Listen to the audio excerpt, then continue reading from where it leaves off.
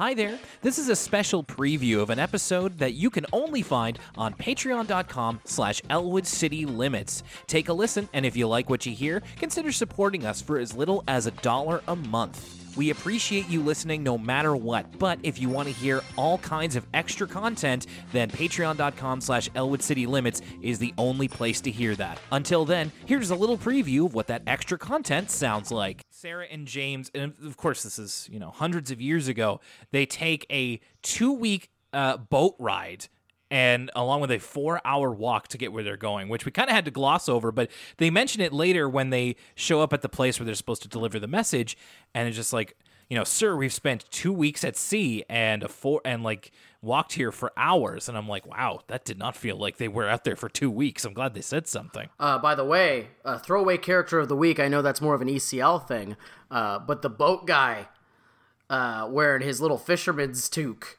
definitely some East Coast style representation there. That guy is a surefire throwaway character of the week, especially after watching The Lighthouse last week. I was like, ooh, I love this guy. A maritimer for sure. They almost get caught by British soldiers, but managed to evade them on their way to the colony. And this is when we get to the colony, and the person they're meeting is at first suspicious, but eventually they're let in, and they meet Paul Revere and William Dawes. Paul Revere, played by Sylvester Stallone. That's how the winning is done. I can change. You can change.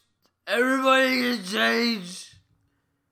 I must admit, I was a little disappointed. I was kind of hoping he would sly it up a little bit more, but he kept it fairly reserved. You can definitely tell it's him, though. That's true. I did immediately be like, I believe that is Sly Stallone. I think that is Officer Cobretti himself.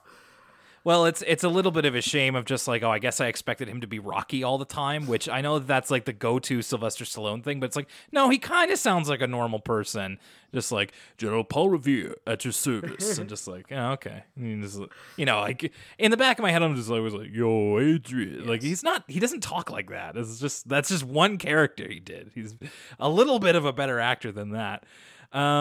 So yeah, they team up with William Dawes and Sylvester Stallone to get the word out to the colonies that the regulars are coming, which was a bit of a history lesson for me. I always, I know it from the British are coming. There's even a Paul Revere shout out in season 1 of Arthur, and it's like, yeah, the British are coming. And that's kind of what Paul Revere's lasting legacy is, but it's the regulars are coming, which is most likely what they would have said at the time. I know it's been done before. So the whole thing is that you've got these kids tagging along for important parts of American history. And the whole thing is that they're of the time. They're reporting on these things, which I think is fine. But I wonder what would have happened with the show if the main kids were time travelers instead. Ooh. Do you think that would have improved the show, or do you think it would have made any difference? I don't know. I think that one of the show's biggest weaknesses is because it is educational, and I mentioned this earlier, you get some good voice acting and character work, like, of course, from Paul Revere or from Ben Franklin, but the kids themselves have, this weird, stilted dialogue. Because they're trying to make them have, a rapport, but they're also trying to keep them historically accurate, but what ends up happening is that a lot of the times everyone's dialogue literally just sounds like people reading out from pages of a textbook. Like, well, this is going to happen, and this has happened. And it's like, well, these people think this because of this, this, and this. And none of it all kind of falls a little bit flat. So I think your solution would be amicable, where it's like, if it's some kid from 2003 San Francisco who found a magic book and he went back in time to 1776, whoa, that would add a little bit more color, I think. I think so, but then at the cost of I also agree. I thought the voice acting in the show was actually kind of weak, all across the board.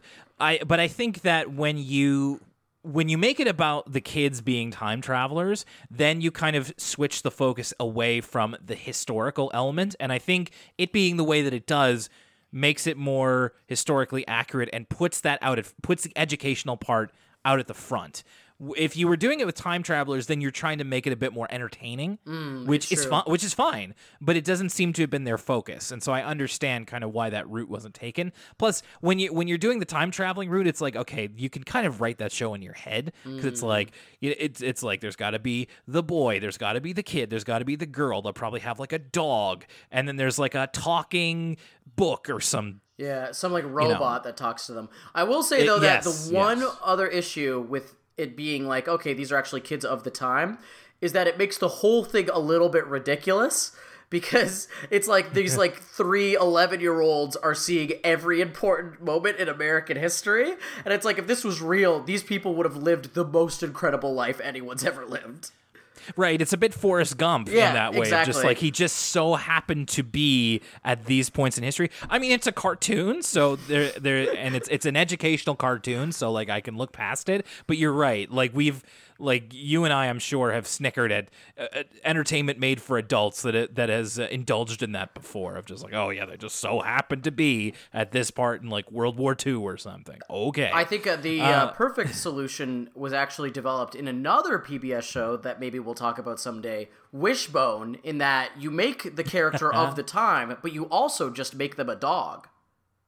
Right. So there's a little bit of a compromise between the two. Exactly. Okay, that'll do it for now, but we'll see you next time on Elwood City Limits or over on patreon.com/Elwood City Limits. Have a great week.